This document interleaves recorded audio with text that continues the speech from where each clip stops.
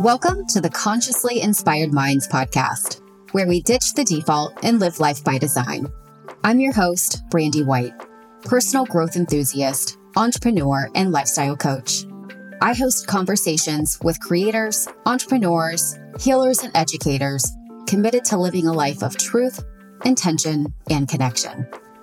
Understanding how to evoke their higher nature, our guests take us on a journey of what it means to embody a life of conscious inspiration, joy, impact, and service.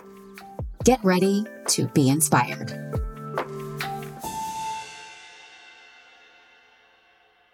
Welcome to Consciously Inspired Minds. I have such a powerful episode for you today.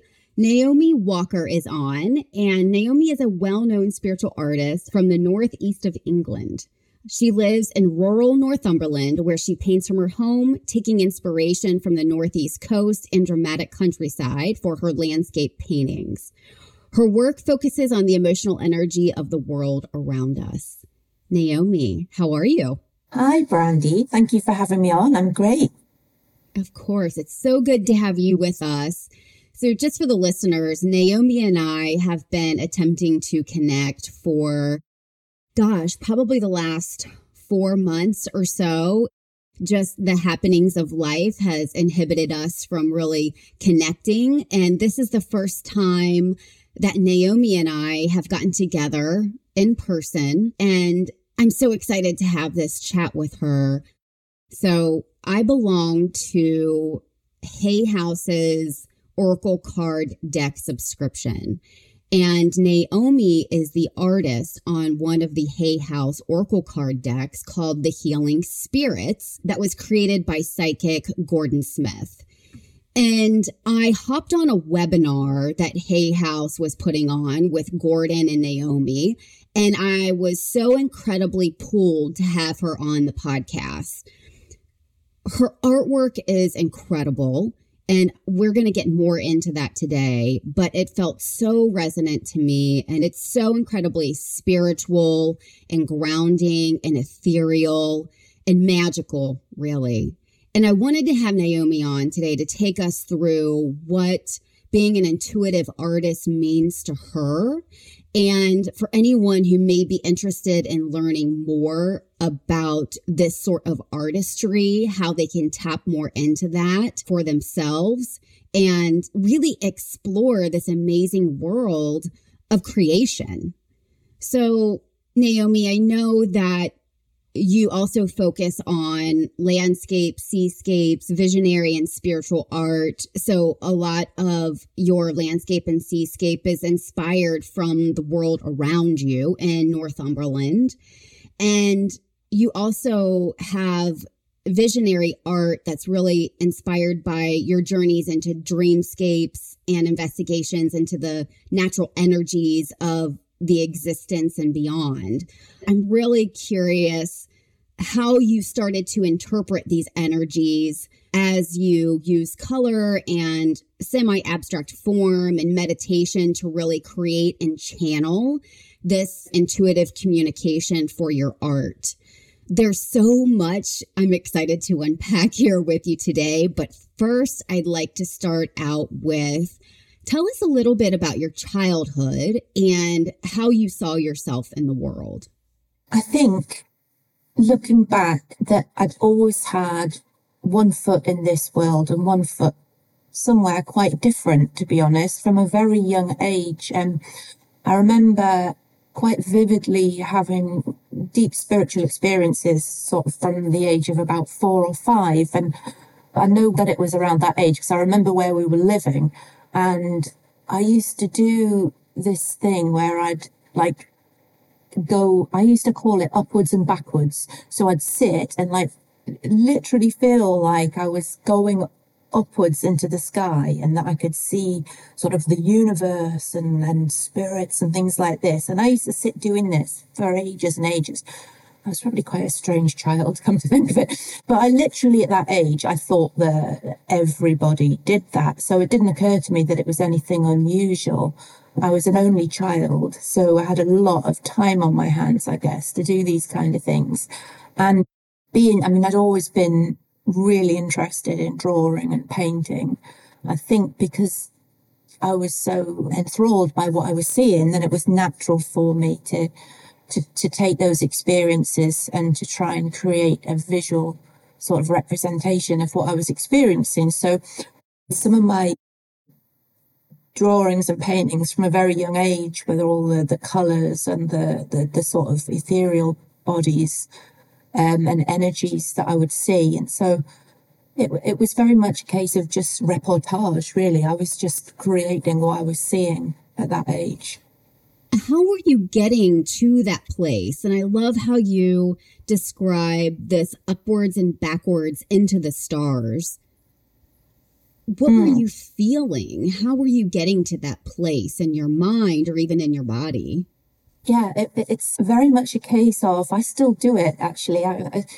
If you sit and sort of imagine seeing yourself from behind yourself, and sort of, so you're seeing yourself from the point of view of the universal energy. So you're looking at yourself, you're not looking out of yourself as an individual, you're looking into yourself from the collective energy of the universe. So really becoming so aware that your physical body is literally just the vessel that you're traveling in for this very small part of the journey, and you're actually part of a massive shared consciousness. So to physically do that, it's literally, I imagine, almost standing behind myself and looking into myself. It's like, I heard it described, and I'm sure this is a similar thing, I heard it described in this way once, I can't remember who said it. It was imagining you're in the position of not just the driver of the car, but sort of the manufacturer of the car, and the whole, are you the car, the driver, the person behind the driver, the manufacturer, the person who conceived that design. So almost like going back in layers to try to find the very core of like a personal identity, but more of a mass conscious identity. Interesting. So you had also mentioned that you would create drawings of your experiences and then share those with your parents. How did they respond to that? I think they were sort of bemused, if you like, so that they weren't frightened or anything like that. They didn't question me too much about it. I think they just accepted it for what it was. But I mean, I did all sorts of things like that, and I was very connected with those things, but also very interested in those topics. So I think they just accepted it as that. Was there anyone in your lineage that had similar experiences that you were having, that you were aware of? At the time, I wasn't aware of that. But now, further on, I am aware that there was a lot of that sort of thing on both sides of my family. My grandmother on my mum's side was considered a psychic and had lots of experiences, but perhaps because of the age, she'd shut it down. You know, she really didn't want to talk about it and didn't want to tell people, but it was sort of a family secret, if you like, but it was known by the family that this was the case. Subsequently, not my mum, but her sisters, a couple of them have a very similar ability. And then recently, I found out that my great-grandma on my dad's side was actually a Romani gypsy who also came and practiced a lot of different herbal lore and a lot of magical rites and things, and even like fortune telling, but different types like scrying and tarot and all sorts of things. And that was something that I didn't know about. And I was like, it was really nice to hear that, because it is weird, because I've always felt very different and always felt that there was just something I couldn't put the pieces together, you know, and to sort of become aware that there were people in my past who also did the things that I do and had interests like I do, sort of made me feel more connected to my past. And also thinking about, I have a daughter who's also got a real interest and is developing really well in a spiritual sense. And I'm thinking, yeah, I can see this is going to continue down the lineage as well. So when you say that she's developing really well into this interest, what does that mean to you? Are you guiding her and supporting her through it? It's funny, actually, because she's 19 now. And when she was growing up, she really didn't like me doing this kind of thing. And I think it's because children don't want their parents to be like different and weird. They want them to be, just toe the line and be normal. And to the extent where I went to a parents' evening once and we were sitting in the school hall, it was a group of us, and Ruby, that's my daughter, phoned me from upstairs before the kids came down into the hall and said, "What are you wearing? What are you wearing? You better be wearing something normal." And I told her I was wearing a witch's hat. And then, so she was terrified and she came down that I'd be wearing a witch's hat. But she moved from not wanting me to be that stranger, shall we say, mother, to actually really becoming interested in my interests and what I do and my beliefs. And then they became her beliefs. And now she is like a super crystal collector, and she has like more oracle decks than me. And, she's even got all her goddess tattoos and that going on now. She's really feeling the vibe. And, she also, because a lot of my experiences came from astral journeying, and it also turns out that she has been experiencing astral travel for a long, long time, and put it down to just, that's what she did, fly around her bedroom, go out the window and that sort of thing. And it's only now that we talk about it as more equals rather than mum talking to daughter that she's actually said, "Oh no, actually I've been doing that for a long time," in all seriousness. So she's definitely developing. I think it's because now she's not so conscious of being, "I've got to be like my friends. We've all got to be the same." I think now she's embracing her individuality and her own journey rather than, just thinking that she has to conform. Because no kids like to stand out and be different. A lot of them have that sort of need to be like their peers. Absolutely. Let's go back to this astral travel. I was reading your blog on your website, so we'll drop Naomi's website into the show notes. She has some beautiful blogs, and one of them is titled "My Angels, My Story." And she talks to us about her childhood and the astral travels and your journey through embracing this gift. I would call it absolutely a gift, and how now you use the gift in a way that ties into, of course, your art and your creativity and your authenticity, and then being able to share those visions and those experiences with others through your art. So then we, as the observer of the art, can feel and experience what it is that you are experiencing in these astral travels. Tell me more about the astral travels and some of the teachings that would come to you through these travels, how that made impact on you. Okay, so I think astral travel is, when I talk about that, I'm really talking about an OBE, so an out-of-body experience. I've always done that since I was little. And again, I thought it was just something that everybody did, come out of their body and fly around and wander around at night. I sort of remembered doing that way, way back. But then in my 20s, sort of not losing the ability, but really turning my back on that particular thing. And sometimes I would become aware that I was out of body when I was asleep and be quite shocked by it. But I still didn't associate it with any particular sort of spiritual skill or anything like that. What happened was in my 20s, when it started happening quite spontaneously. So after, I was going through it quite often and thinking, what's going on here? Back in those days, I'm really showing my age now. There was no Google and phones. It was like, a trip to the library. So I started researching what astral travel and out-of-body experiences were. And I was so sort of amazed to find out that it wasn't just me who was doing this. And, I don't know how to put it. I did think that everybody did it when I was younger, but in my 20s, I started thinking like there was something really like strange about me and something not right. So I started researching and realized that it's a shared experience by many cultures, has been since human beings existed. And the very same feelings that were happening to me, the physical feelings when you leave your body, such as the high vibration, and it's almost like holding onto an electric wire, and the way that the physicality of how it happens, this was also a shared experience. And it's like, wow, a lot of people are having the same physical symptoms as they leave their body as me. So there is something going on here that's very shared. It's not, a shared subjective belief. There's actually something going on. So with this all in mind, I became even more interested in it. And I researched how to really physically do it purposely, because this is different to the upwards and backwards thing, which is very much a mind-centered thing.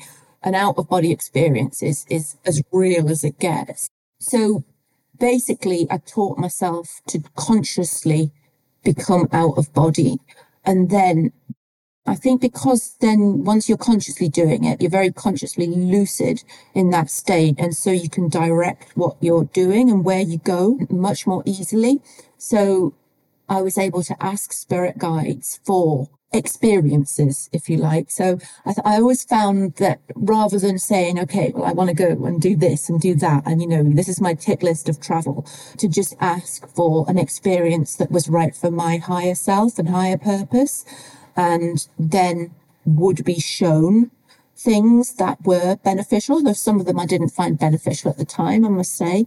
But for example, I remember in the astral, sitting down at the base of an enormous tree with my back to the tree and just sitting and quietly and still and then becoming aware that what I was being shown here was very much a message about the planet, in the fact that the tree itself, all the little leaves all over it, it's like we're all connected, because we're like the little leaves all over the tree, and each leaf has no awareness of the other leaves on the tree, but they're all connected through the same body of the tree, if you like. So what I was being shown was the tree as the planet Earth, and the leaves as the organisms and the people and the animals, all on different branches of this tree, but all together. And then down into the roots was, well, the Earth is connected to other dimensions of this universe. And then the roots are connected to other trees, which are other universes and other planets. And it was like that holistic, I guess if you could sum it up, it's we are all one, we are all connected. And I'm getting goosebumps actually just talking about it now. But it was such a frankly mind-blowing feeling of just, wow, yeah. We are like that, we all go about in our little lives thinking that we're on our own, or, it's about us and, the people that are next door to us, the next leaf on the branch. Well, in actual fact, we're all part of the same living, breathing organism on this planet and beyond, and in this dimension and beyond. That's incredible. How would you get yourself into more control of your astral experience? I think that there's so many techniques that people use, and I sort of created my own little sequence to go through. And I think that having a sequence is part of why it's going to work, because if you get yourself into a routine, I should say routine rather than sequence. So what I would do is first of all, I always did this in bed, but never at night, always first thing in the morning, because if I tried to do this at night, I would just fall asleep, and then you're asleep. So what the state that you're aiming for is body asleep, mind awake, which is really hard if your body's tired, because you just go to sleep. So body and mind asleep. Doing it in the morning, and by that I mean not sort of when you've got to get up in the morning, sort of when you wake up at 3 o'clock, 4 o'clock in the morning, and you find it really easy just to drift back to sleep. It's at that moment that you're trying to catch and hold on to. So what I'd actually do, so I'd follow a routine. So upon waking up really early in the morning, and I wouldn't have to set an alarm to do that, I just did it, but I think that's because I naturally do wake up really early. I'm not a great sleeper as it is. So first of all, I'd do like a protection meditation almost. So I'd be focusing. I had a little visualization that I'd go through where I was walking through a forest, and then I'd come to a tree, and then I'd step inside the tree. Then the tree would fill with light, and the light would be coming down from the branches, and it would be filling my entire body, and it would be filling my mind. And then I'd know that I was protected by this light. Once I'd done that, I'd do what I call square breathing. I think it's called something like that, but it's basically breathing in for 4 or 5. I do 4, hold in for 4, out for 4, hold for 4 in, and then just to focus on the breathing. And that is such an important point. It really is the breath work. I think it's quite key to the whole process. And consciously, while you're doing that, focusing on the breathing and focusing your intention on what you want to do, which is basically to rise up or to step out of your physical body. So to actually maintain that intention, focus on your breathing. And eventually, it's almost like, this is how it feels for me anyway, is if you sit on your arm or your leg and you get pins and needles in it, yeah, and you can't move it, that's almost like your physical body will feel. And like if you lift your arm up, you feel your arm going up, and then you can look and your arm's still on the bed. So it's like that sort of feeling of, you know, you're raising your arms, but you look and your arms are down on the bed. There's something as well called astral vision, where you find that you can see with your eyes shut before this happens. So you might be able to see around the room, but you actually know that your eyes are shut. And then I start having like massive pins and needles all over the body. Like, as I said, it's like holding on to an electric fence or something, that real strong vibration. And the difficulty at this stage is not sort of thinking, wow, look, it's happening, because then you brought yourself too much towards consciousness, if you see what I mean, and it'll stop happening. So you've really got to, and it can be quite tricky. And the way to not just dive straight into, wow, look, it's happening, is to focus on your breathing. That is why it's key. It's because once it starts to happen, if you just focus on the 4 in, hold, 4 out, hold, 4 in, and just keep your awareness on that, then you'll find that it will happen more naturally. I mean, it's really easy to do that. Oh, look, I'm doing it. Oh, it's happening. And then you're straight back in your body because your mind's woken up. So the breathing, focusing on the breathing is really key there. And then once you start to lift up, there's various different methods different people use. I mean, for me, I find it easier to roll out my body. So almost sort of just imagine rolling sideways and down off the side of the bed. Some people will visualize a rope and pull themselves up. Some people will visualize themselves rocking, like as if they're on a swing, and sort of the momentum pulling them out of body. So that's an exit technique, really. So that would be how I would get out of body. And when you make it to this astral experience, give us an image of what you see around you. Is it similar in the way of same environment, maybe different props every time, or are you somewhere else every experience with a different lesson to learn? I think there's 2 answers to that, really. Because I think when you can come out of body and you can literally just wander around your house, and it can be that mundane. So everything's pretty similar, and you'll just sort of wander around as you would in waking life. And that's quite fun because you can sort of float down your stairs. And I always found I wanted to look in a mirror. And what I found when looking in a mirror was that rather than seeing your actual body, you're looking at more of a shape made of tiny, tiny little lights, like tiny twinkling, tiny white lights. So I always used to go and find a mirror. And also I'd look at my hands. For some reason, when I look at my hands, when I'm in the astral, the lights start to almost dissolve. I think that's almost like bringing your conscious mind into it because you're looking at your hands. So that's one way. There's intentional curiosity about what's happening in that moment.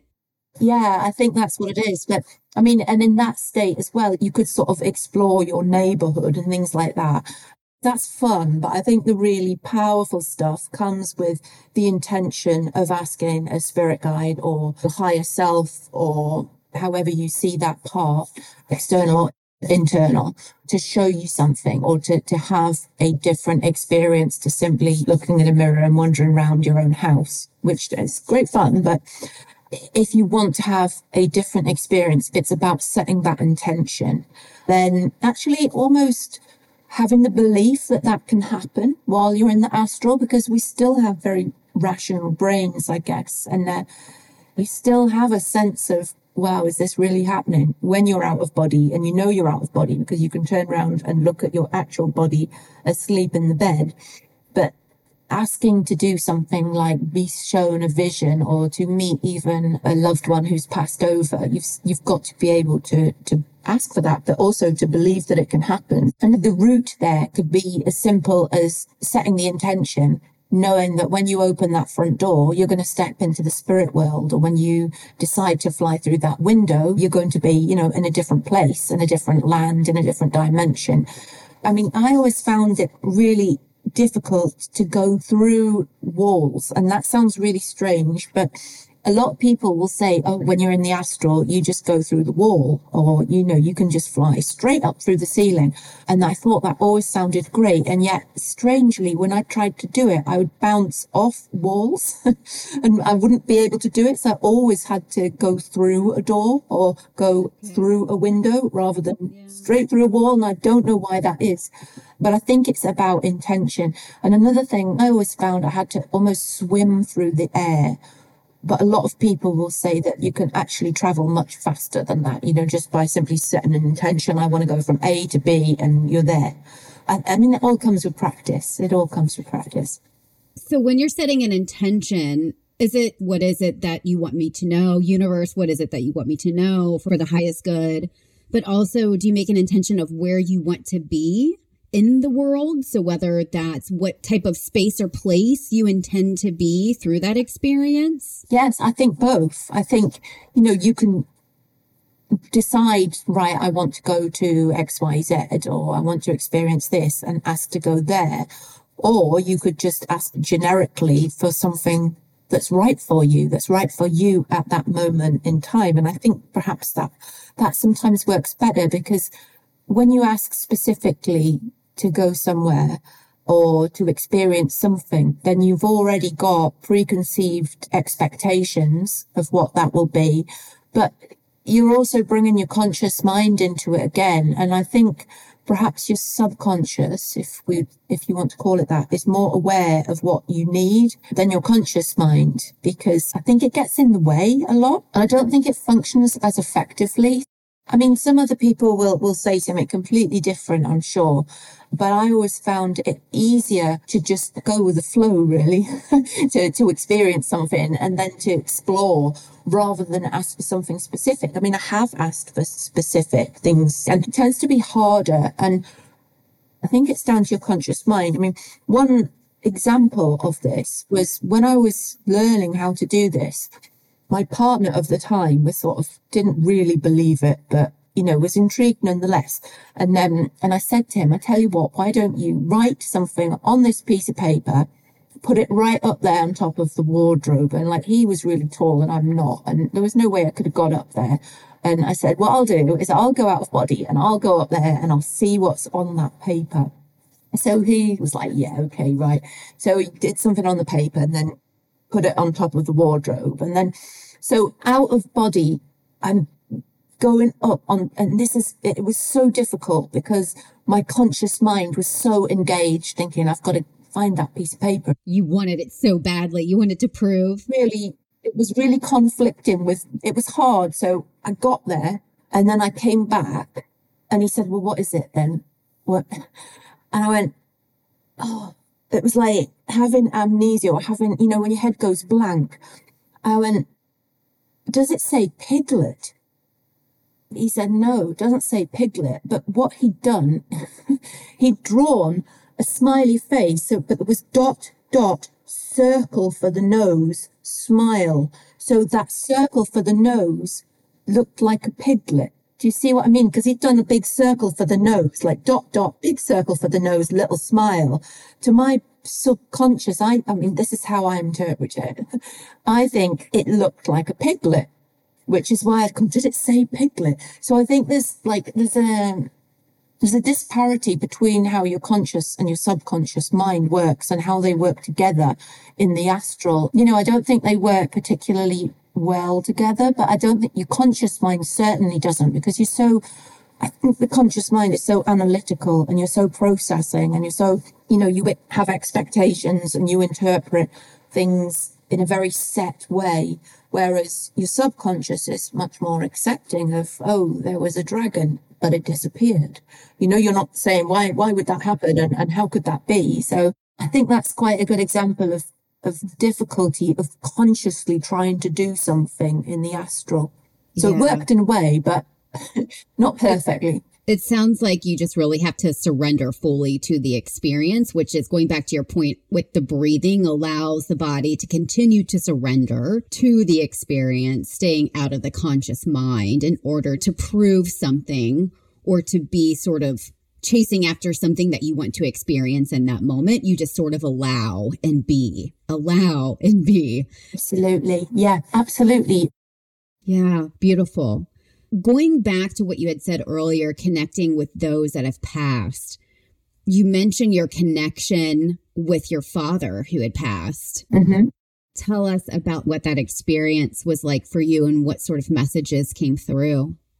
Yeah, it was really difficult actually, because it was a really traumatic passing. He drowned when I was 12 and I was involved in the accident. So it was really quite a traumatizing event for me. But strangely, it's what, in a way, it strengthened the path that I was on, because, you know, I was really, really at that stage, really intent in connecting with him and finding my way to communicate with him. So it really strengthened my path. But obviously it was a really terrible experience as well. So basically, it's always been really quite difficult for me to deal with connecting with him, because I think there's a lot of really high intensity emotions involved in it. So when I have connected with my father, it's normally at times when I've asked specifically for that connection, which is bringing your conscious mind into it, because that might not, I mean, this is how I see it, that might not be good for my higher self and development to actually have connected with my father at that time. But I have nonetheless asked, and there has been connection at times when I've needed it. And normally the connections would be, well, sadly, I'd love to have said, oh, I've sat down with him in the astral in a room and we've spoken face to face, but it's just never happened like that. It'd be more of, he would show me sort of where he drowned is Ullswater in the Lake District. And strangely, his favourite poem was a poem by William Wordsworth, which is called A Host of Golden Daffodils, or that's one of the lines in it, is about this host of golden daffodils. And he used to love that poem. And it was about Ullswater, which is where he died. So it's always been quite symbolic to me, the daffodil of where he died and that part of my life. So when connecting with him in the astral, it'd always be sort of a field of golden daffodils and that sort of feeling of love and connection, but not the direct, the sit down, I want to ask you this and what's going on and all that, which would be nice. So are you saying it was more of his presence in your environment? Yeah, You felt his presence. I think so. More the signs and being shown like a spiritual hug rather than, the conversation on the phone. So, and I have to say, a spiritual hug is one of the cards in the Healing Spirits deck. Yeah. I love getting that card. I love when I pull a spiritual hug so much. Mm-hmm. It always comes at exactly the right time. Yeah, I mean, I think I remember specifically painting that one as well. It's a really lovely card. It really is. I mean, when I was working on the cards, there were so many lovely images to work with, like, sort of channeled images and that sort of thing, that it was really something that was a really, really lovely experience. I mean, I was painting every day for over a year. And so I was so connected to the words and the feelings and resonating with the whole deck and the journey of the deck. So it was lovely. Why do you think you've been given this gift? Or do you see it that way? Why do you think you've been given? From my perspective, it's like, wow, you've received this beautiful gift in order to ... fill in the blank. That's how I feel it. That's what I'm most curious about, is how you embrace and use this gift and what you think it's meant for, because it's really magical and incredible. I don't see it as a gift as such. I think everybody has the ability, and I think I was a bit of a lonely only child, and I was really interested in it. So I started developing it, but not intentionally. I was just, I was spending time in that space. So if I'd been really interested in, playing tennis, then I might have developed skills in tennis. But I think we all start life with the same amount of ability. I think it's where you put your intention and your interest. So I don't see it particularly as a gift. I would see it more as a skill that I've developed along the way, just because I've put a lot of focus and energy into those areas, because it's something that's always fascinated me. So, you know, I've been in that space an awful lot from a really young age. And I think everybody can do that. I really do. I don't think, you know, there's one person born with more ability to do something than another. But I do think a lot of people have no confidence that they could do these things. Some people are frightened. Some people think, wow, what if I can do it? What does that mean on a grander scale? And the implications for, you know, addressing their current belief systems, or how will other people view it? Or, you know, it can be quite a scary thing, especially if you come to it in adulthood, I think, because as a child, I mean, when I was doing the upwards and backwards thing at 5 years old, I just thought, well, my friends did it. But if I'd started doing that later on in life, then I probably would have thought I had a mental condition, and it would have been scary. So I think that's the key, is acceptance and experimentation and embracing the journey. Where do you think this belief of the upwards, backwards idea came to you at that age? What were you introduced to that may have sparked that curiosity of this experience? I think it just happened spontaneously. Yeah. I can't remember not being able to do it. I do remember I used to sit on the bottom of the stairs doing it, but I can't remember a time when I thought, oh, I'm going to try doing this. I just remember doing it. So I don't remember where it came from as such.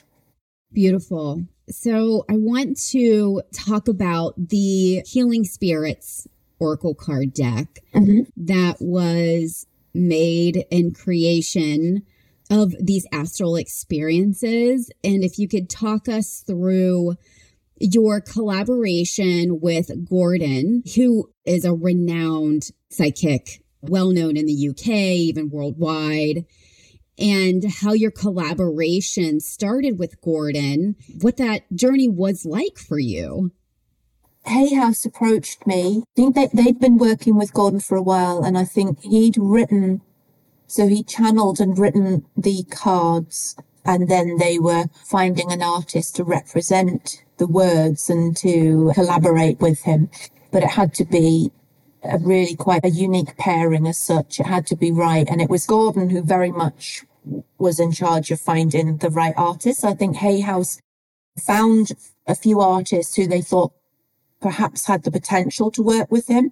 And then he looked at their work, and we had a meeting. It was on Teams, actually. We had like an online meeting and talked through the project.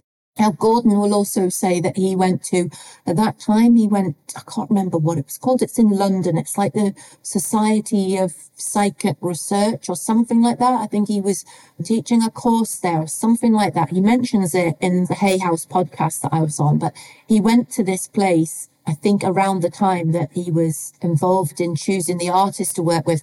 And he says that he saw paintings on the wall and he thought, oh, I'd love that. That's the sort of thing that I want. And then he saw my work when he got back to his house and thought, oh, that reminds me of that's the one. So there was almost like a synchronicity that was involved in the pairing, if you like. And then we had conversations about it and we clicked. It was really cool because as I was talking to Gordon, we were talking about the cards and the different sets and the colours. I started getting like images in my head, even from talking to him, of exactly how the cards would look. It was really happening quickly. So you could tell there was that energetic connection. And then I was sent by Hay House Gordon's writing. And that was what I used to actually connect with it, like in my studio. So I'd read the words, think about the words, put the candles on, get the incense going, really, really focus on the words and literally just pick up paint and start painting. And none of the card illustrations are sketched first. None of them have any pencil sketch or layout or anything. They're just straight paint onto the bare canvas because it was really important to me not to get my conscious mind involved in it. I know I was saying that again, but it was really important to keep that singular connection with the channel that was flowing through Gordon, because a lot of my own work I do from channeling, but actually channeling with somebody else's words and intent as well was sort of a different thing. So it was really important for me to almost put my brush in Gordon's hand, almost through his words, so that it was a direct connection, if that makes sense, between the words, Gordon, myself, the canvas, and the external spirits that had provided this information in the first place. So it was a wonderful feeling. As I said, I worked on it for a year, and the house and the studio particularly was just buzzing with energy constantly. It was really, really lovely energy from working with all those different spirits. And I had to ground quite a lot as well, because it was, being open and channeling for hours and hours every day leaves you feeling a little bit disconnected. It was difficult to stop and come and cook tea and things like that. So I had to do quite a lot of grounding work. It almost sounds like this sort of natural high that you were on. Yeah. This frequency that you were experiencing that isn't a daily frequency. It's almost like this 7 levels of energy at the 7th level as you're creating. And we can't all live at that 7th level every day, all day, right? It's exhausting.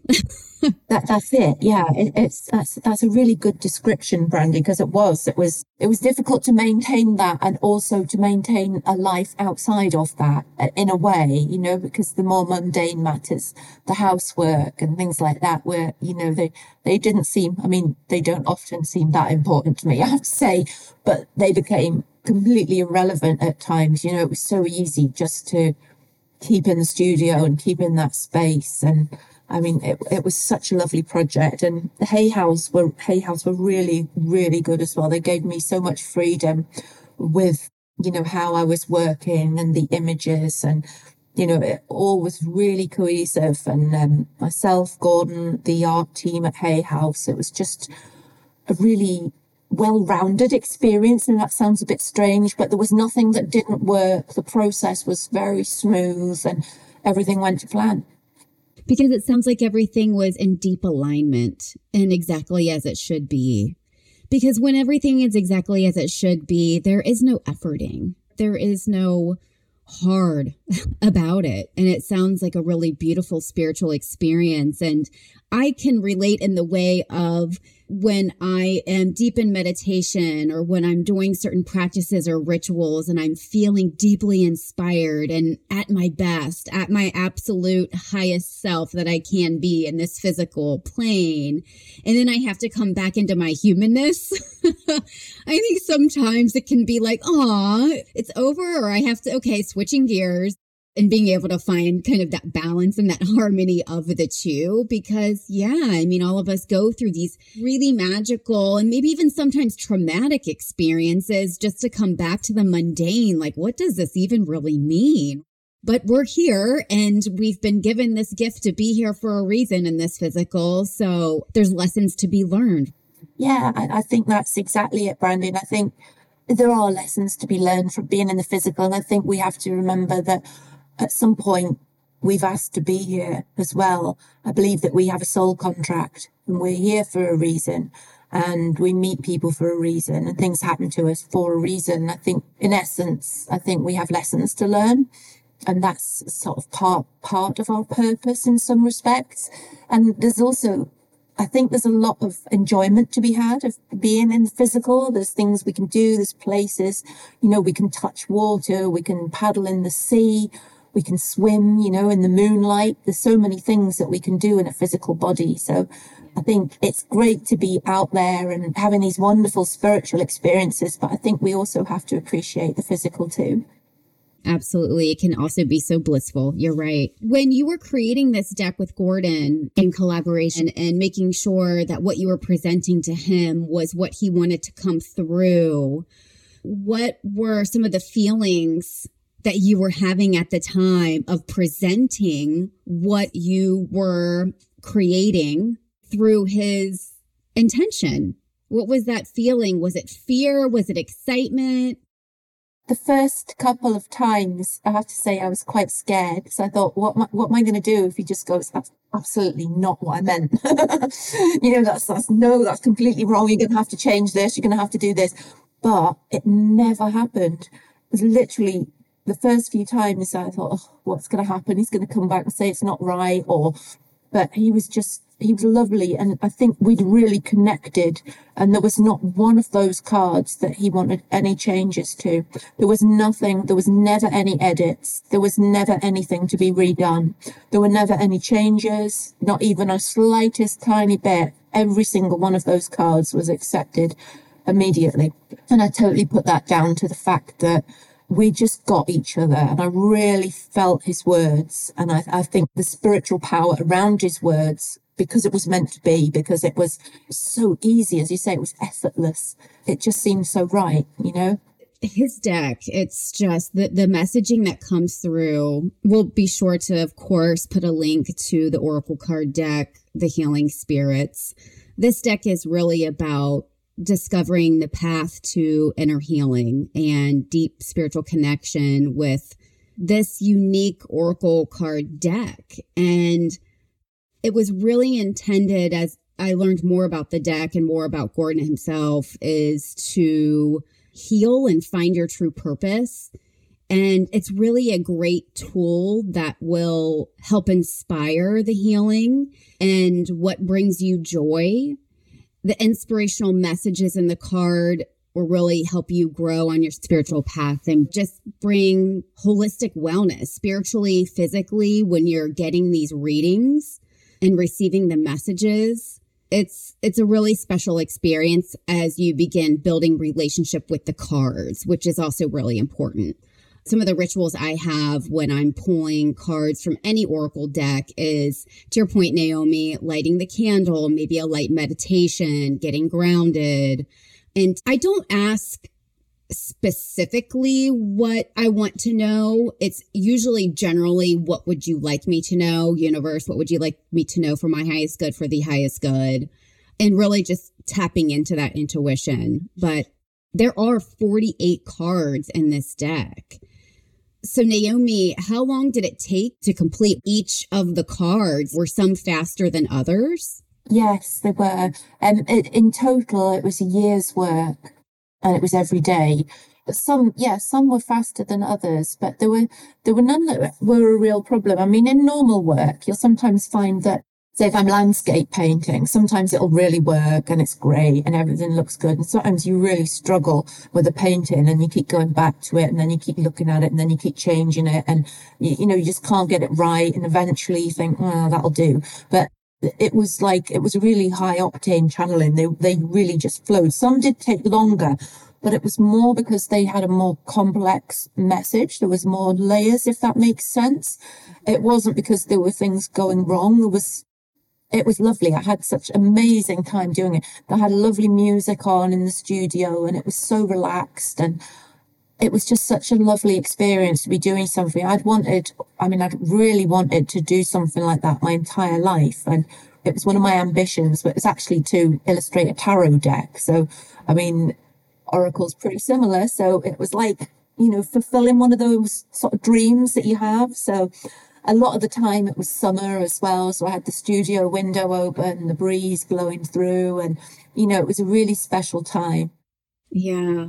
And I love what you say about how the angels in your paintings, even when you were focusing on landscape, how they were really coming through to you. And it wasn't even intentional at that time when you were really focused on landscape artwork that the angels were there. But as you sort of stepped back and were looking at what you had created, then you saw the angels come through.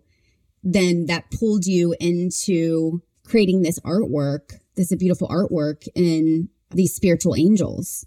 Yeah, I think, as I think I mentioned before, that in my 20s I sort of drifted away and didn't really want to be involved in the spiritual side of life as much, I think.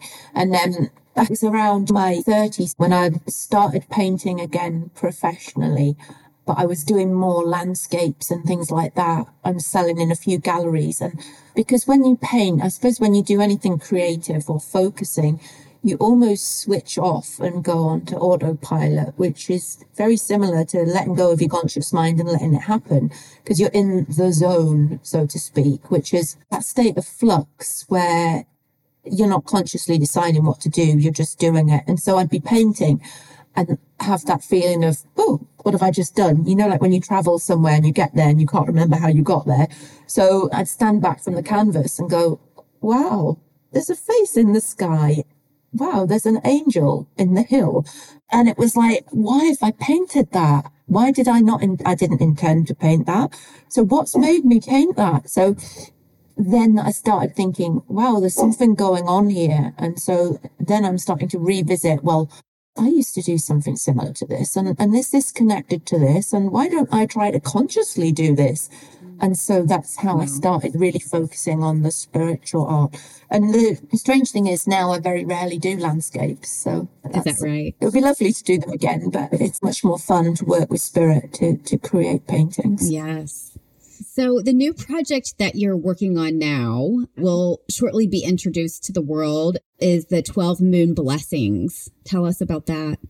Okay, so the 12 moons is each full moon has a name. You've got things like the cold moon in December and snow moon, February, and harvest moon, and all those different moons. So I set out to illustrate each moon and then make them into a greeting card. So I've designed a set of 12 greetings cards. I say greetings card because that's UK, whereas I think you say greeting card. So I was trying to say greeting card there, but it's coming out greetings card.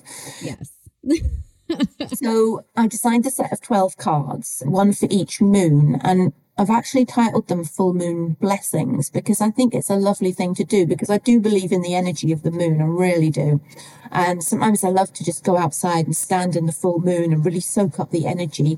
And I thought it's such a special time of the month, and wouldn't it be nice to share that blessing with somebody? But what I've done with the cards as well is I'd like them to be reusable, because sustainability is really important to me, and looking after the planet, but also because I look at my cards that I've got for birthdays and that and think, wow, I don't want to just chuck them in the bin, and it's such a waste, and that's not a really good sustainable practice. So I've designed the Full Moon Blessings cards to have a reusability factor. So they've actually got like a wallet, and they can have a wallet inside them which has got sort of inside them, there is a moon that you write in, okay? And then in the wallet, you've got 11 more stickers of the moon. So the idea is that you receive the full moon blessings, but then you pass on the full moon blessings. So you're creating a network, a circle of blessings. So it goes from one person to the next using the stickers, but there's also an element that you're creating a network, you're creating a circle of people, a blessing circle.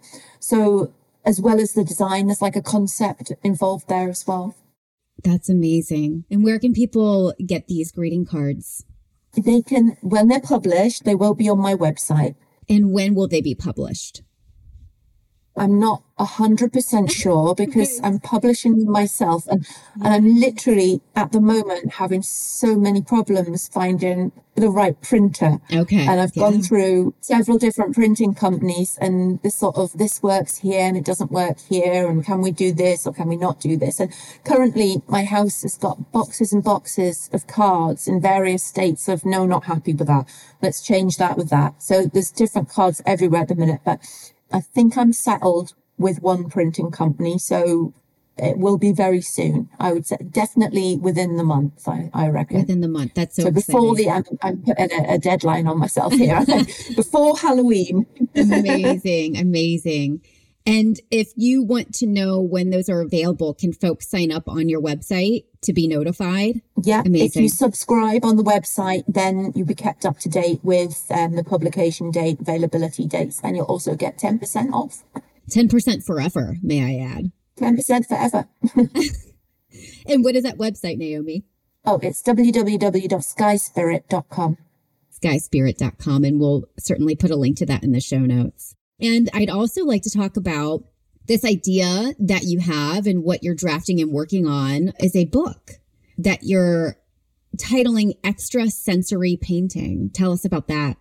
Yeah, I mean, It's very much in the ideation stage. So there's a lot of thinking gone into it and a lot of sort of rough sketching of how I'd like it to be, but not much finished work, if you see what I mean. What I really like to do is to give people a framework to use if they would like to try channeling and painting, like for themselves. So a lot of people, would be, I'd love to try that. Where do I start? And I'd like to give people almost a step-by-step, like, this is how to do it.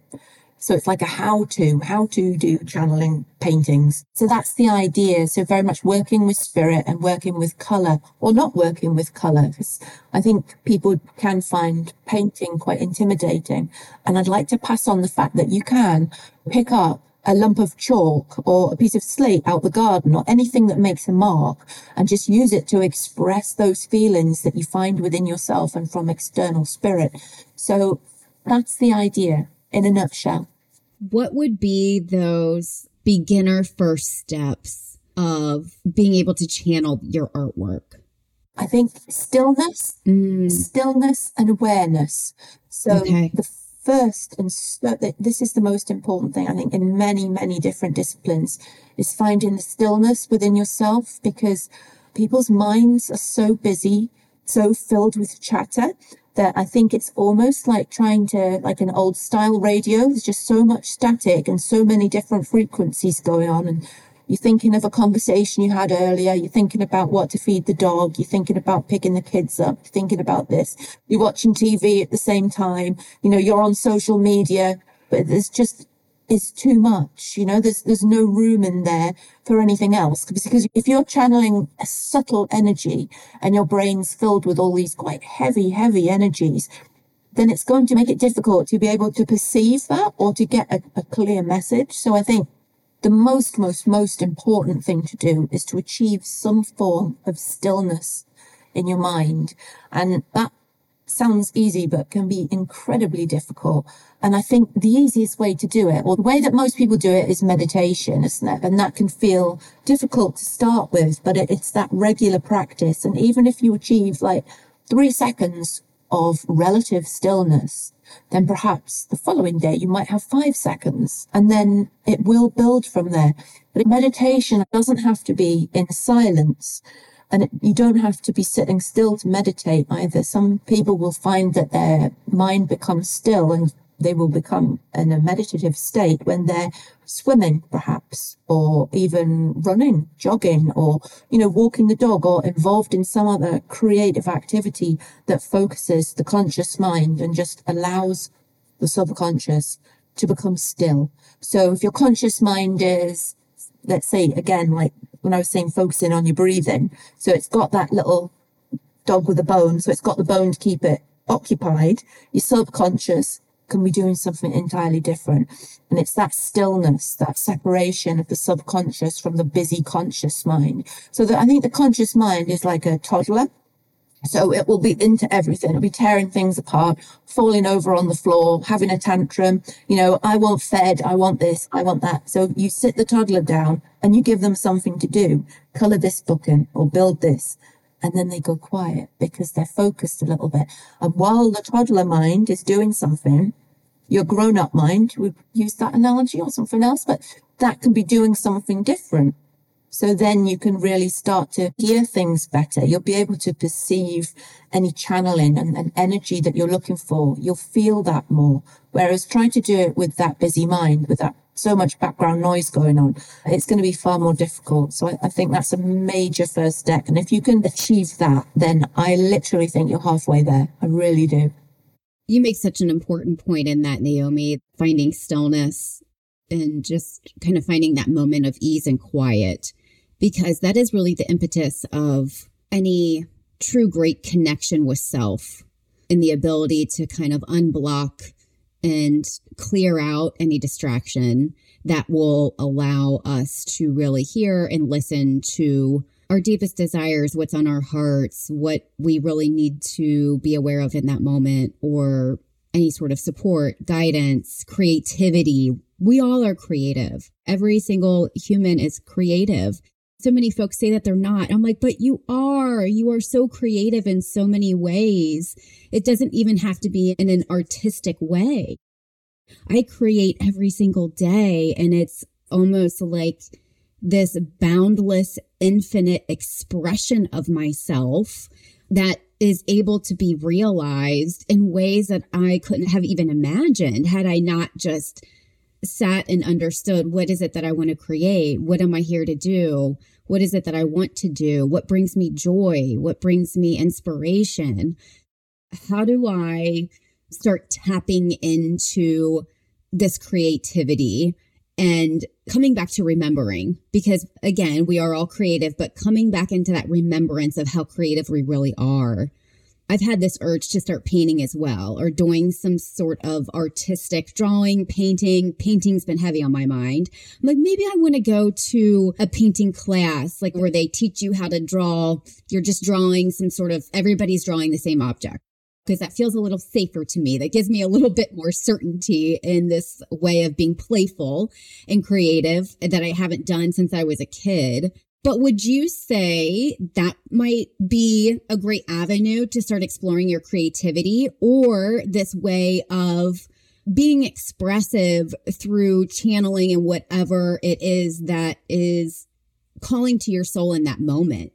Is one better than the other, or which would you recommend if someone's trying to tap back into that artistic creativity, if they have a desire? Yeah, I would say both. Both are fantastic things to do. I would say like the drawing class, yeah, it might inspire you. It might be something you've always wanted to do. And it's a great social opportunity as well. And it's greasing the cogs of movement, isn't it? It's like getting that connection between the mind and the hand. And the only problem with it is that it can really take quite a lot of confidence to do that. And also, if you don't get the results that you want, because you've got a set intention, if someone says, right, you've got to draw this model, we'll say, if it's life drawing, you've got to draw this model, and you're drawing, and then you're looking at the person next to you and you think, oh, theirs looks so much better than mine. Oh, mine looks dreadful. And oh, I've got this all wrong. You know, we all compare what we're doing to what we would hope it would be, and also to how other people are approaching the same task. So I say that's one thing to be aware of in that situation, as opposed to if you were to, for example, just buy a great big canvas and loads of coloured paints, and then sit in a room at home, cover the floor with plastic and just go wild with the paints without any expectation whatsoever about what you're going to create, and just really go into that inner child, you know, paint with your hands or whatever else that you want without any expectation, without trying to create anything. I don't know, perhaps somewhere between the two, or maybe both. Both are fantastically expressive. Both could be fantastically enjoyable. For me, I think the second option. Yeah. Personally. That felt way more freeing as you were taking me through it. Yeah. I just felt my body kind of in more ease as you were taking me through that experience. And I've got 2 daughters, so how freeing and liberating that would be just to get messy with it even, and just have fun, just not be overly concerned with the result, as we always are. Absolutely. Yeah. That's I think that's really quite important, because I think when you start to create something, if you've got a preconceived idea of how you want it to be, you're either going to stilt your creativity because you're trying to like force a square peg into a round hole, or you're going to end up frustrated because what you end up with isn't what you thought you'd have. And I think having an open-ended journey gives you that freedom, but it also, you know, you never know what you have the power in you to create. Because if you think, right, I'm going to draw this apple. Yeah, you can draw an apple, but what happened if you drew something like the apple tree? You know, I think you don't want to put limits on yourself. And then, you know, Brandy, you said you have daughters, and I just had this vision in my head as well of, imagine if you went like, art doesn't have to be indoors and doesn't have to be with paint, like going out and creating sculptures with stones and, you know, making natural things into shapes, and leaving, you know, in a park, making a great big pattern with stones, and then just leaving it for the next people to find and for them to enjoy, and to sort of, you know, perhaps they'll add some more to it and this will evolve. So I think there's so much scope for different forms of creativity. That's a beautiful idea. This podcast, as you know, is really around how are we living a consciously inspired life and aware of how we are living into our authenticity and bringing joy and service and impact into the world. What does living a consciously inspired life mean to you, Naomi? I think really it would be about making conscious decisions about where to focus energy and what to do, really, because life gets very busy. And I think it's easy to get trapped into the sort of, right, I've got bills to pay and I've got this to do and I must do this, and working to provide for yourself and for your loved ones. I mean, obviously you've got to do it, but being consciously inspired and living a consciously inspired life means looking at what you're doing, really looking at what you're doing and what brings you joy.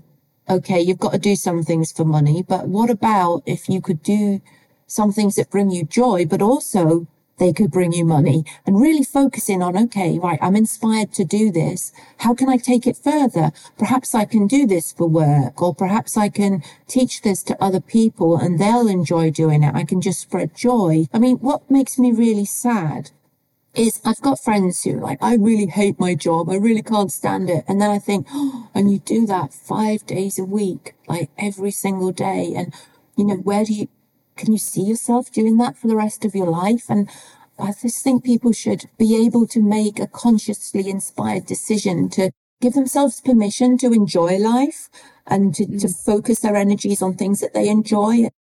Why do you think there's so many people that aren't living a consciously inspired life? I think we live in a world that we're told from a young age, you must do this and this is how you must be. And, you'll do well at school, you'll leave school, you'll go to university, you'll leave university, you'll start a job, you'll get promotions, you'll meet somebody, you'll start a family. This will happen, that'll happen. So we're constantly living in a state of having to go up the next rung of the ladder. We have these certain goals to achieve. And I think there's too much pressure on people to achieve and to conform. And I think we live in a system that's very much focused on being productive for the greater good or the greater powers. But those are very much, I'm a great believer in we're all sort of almost forced into a role of being worker bees for the system. And, we are producing, and it's at detriment sometimes to our own happiness and our joy and the happiness and joy of those around us, because we feel that we have to pay this mortgage and we have to do this and we have to do that because it's a belief that's instilled into us from childhood. I'd love to be able to see people step out of that more.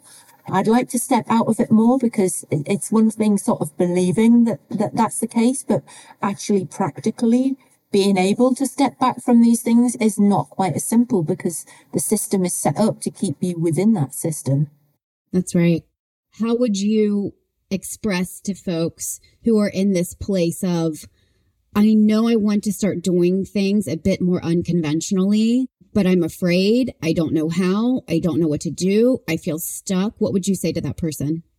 I think it depends. If they say they were afraid, it would be why? My answer would depend on what they were afraid of. Were they afraid of what other people would think, or were they afraid of taking themselves out of work so they weren't earning enough money to pay their mortgage? Or it depends on what they were afraid of, really, I think, because it could be a variety of answers to that. Yeah, absolutely. What would be the things that you might recommend in embracing fears of all of the things just mentioned? I know that that's a broad question, but in the way of some of the most common things of fear of not being able to be financially successful, or fear of what people might think if I start to do things the unconventional way. Yeah, I think having goals, having dreams, and knowing what those dreams are is really important, because I think some people find themselves so busy with the 9 to 5 and working and bills and, the details of everyday life, that they don't give themselves the opportunity to remember what their dreams and goals were when they were kids, or what they might have developed.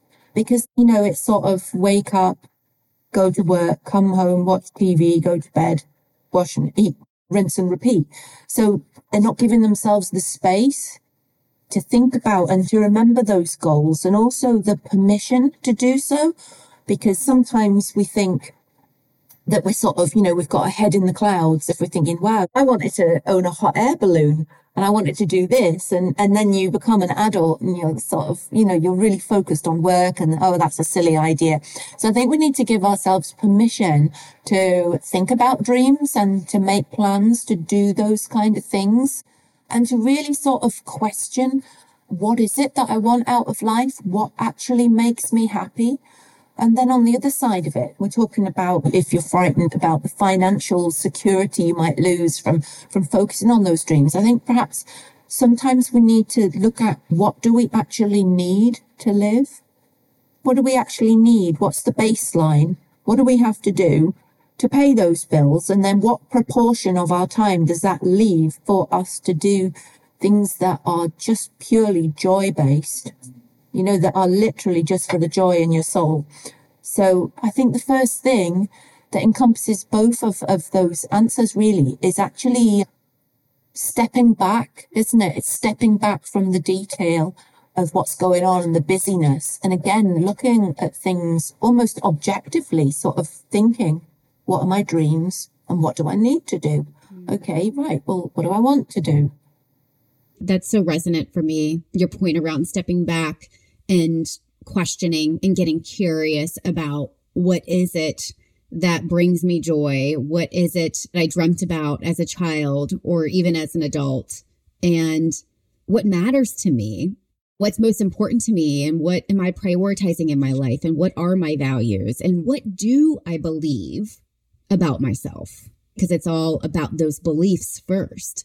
I have to say that as I continue to take more risk and explore more about what inspires me in life, I find myself gravitating toward people who are living life the unconventional way, because I'm so interested in how they're doing it, why they're doing it, how they overcome the pressure to conform, as you say, because I think this is where the sweet bliss of life lives, is in these details of, okay, I think we all yearn to be fully expressive and to be creative and to show up fully ourselves. But the debilitating fear and restriction and chaos of it all really just clouds our intentions. And so how do we, like you say, step back and start to clear out the chaos and start asking ourselves the right questions and really leaning into our true beliefs about who we really are and what we're capable of?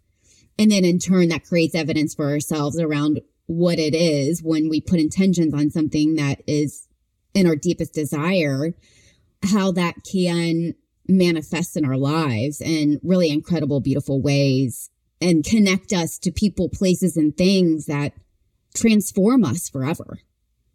Which is why we're sitting here together today, Naomi, because the old iterations of myself would not have ever imagined I would be on a podcast with a renowned spiritual intuitive artist having an amazing conversation about living an intentional life of design. So what a gift today to be with you. Thank you. Thank you for having me on here. I mean, I think as well, Brandy, it's like perhaps what could also be important is actually putting that time aside to really focus on those dreams or things that you want to do, because as well as being so busy in our minds, we've also got really busy lives these days. There's so much going on that you're getting from work sometimes, and then you've done this and you've done that and you've done some housework, and then you're really tired, and I think putting aside some time to have to yourself to focus on you and what you want and what makes you happy, I think that's important as well, because we can all, think about things that we'd like to do. And then you sort of, okay, well, when I finish this project, or when the kids go back to school, after the holidays, or perhaps when this happens, or next summer, then I might do that. And I think even immediately starting to go, okay, well, I'm going to give myself an hour on a Friday afternoon, and that's for me. And I'm going to work towards something I want to do, or I'm going to take up this class, or I'm going to, learn French, or just something. I think actually taking the time, because time is such a precious commodity, and it really is difficult to manage time when you have a busy life. And, it's easy to just neglect your own self-care, emotional care, because you're so busy. That's a beautiful point, Naomi. And I think to add to that, it's about what type of boundaries we're putting in our lives that allow us that space. Because we want to say yes to so many things. We want to say yes to so many people. We want to be everything to everybody. So this is also why this podcast was created, because the intention of giving some tips or how-tos to folks who have a yearning and a deep knowing that it can be better, that they can experience life with more ease, happiness, bliss, intention, equipping folks with the tools and the evidence from other people coming onto this show to prove it can be done, and to inspire and to encourage and to support, and pouring into other people the gifts that we, you and I, and other folks that have been on this podcast have received from other people, and just paying that forward, continuing to pay that forward, where it gives us almost the courage to say yes to ourselves and having conviction about it and deep belief that we can do it. Yeah, I think that's so important. I love that point. It's so important. Saying yes to yourself, because we so often will say yes to everybody else and then no to ourselves. You know, it's so much easier to do that sometimes. And we shouldn't. We should say yes to ourselves sometimes, you know, to that child within you that wants to sit and colour in for an hour in the evening, or just, you know, wants to do something just for the pure joy of it.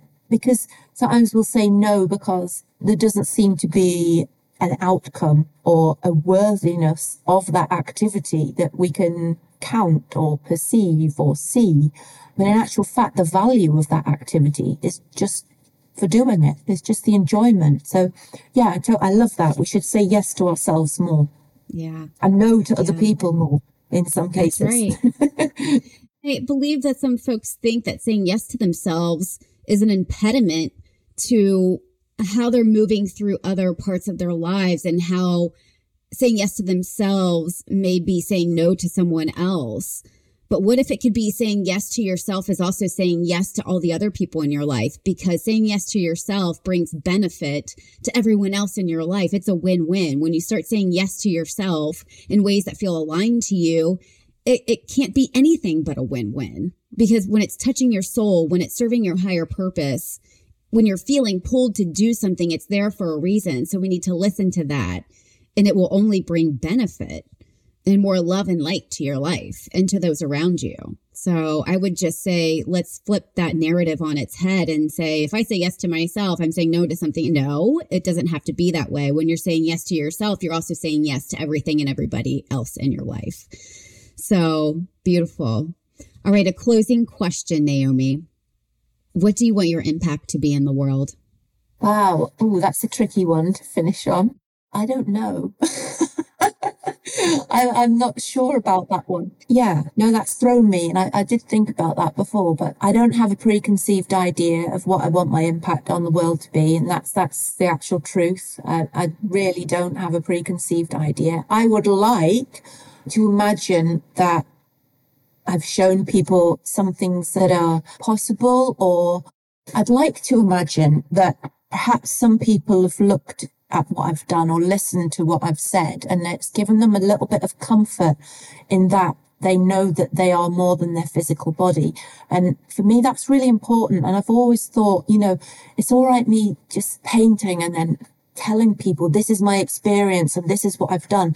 But other people will go, yeah, that sounds great. And I believe that and I believe that. But really actually doing something is so much more of a convincer than listening to somebody else. So yeah, what I'd like my impact to be is that somebody who has listened to me or looked at what I've done then goes on to do those things for themselves or to do even more. So not just listening and going, yeah, that sounds great. I believe all that. That's brilliant. Actually goes out and does it for themselves. And you know what? I love that so much. And I love how you just talked through that answer and you just started to really light up as that answer built up for you and taking aligned action. So folks who are feeling inspired by your words or your art, they go and they do the thing themselves. Yeah, they do it for themselves. Yes. Definitely. And as you were saying that, Naomi, I just had this vision in my mind of taking my daughters to this park nearby that we haven't been to for years and just playing in the leaves and making rock formations and walking by the creek and experiencing things and just getting all the sensory experiences going and activated all for the ourselves. Sensory things. Yeah. Yes. I love that so much. Yeah. You inspire me. Thank you. And thank you for the beautiful art you're creating in the world and for your gentle kindness and for your intention and for being here today, showing up for all of our listeners, really just being a spark of inspiration in my day. I feel really honored for you being here. So thank you for your time and energy. Thank you so much for having me. I've really enjoyed it. It's been such a lovely chat. Of course. All right. So Naomi, one more time, where can folks find you? You can find me and my work on skyspirit.co.uk. Amazing. And we will put all of the links in the show notes. Amazing, amazing work that you're doing in the world, Naomi. And thank you for being you. All right, everybody. Until next time. Bye-bye.